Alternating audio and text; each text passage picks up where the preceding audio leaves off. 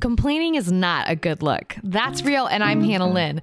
Just ask my mom. I thought I was right, and my mom was wrong until I was like 25. I would always challenge her. Then something clicked. I realized she's right all the time.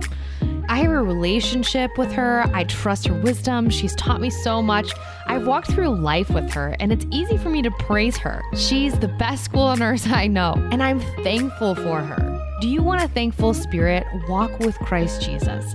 Find your identity in Him and be established in faith. Then you'll look at your life and say to yourself, wow, Jesus, I am so thankful. That's straight from Colossians 2:6-7.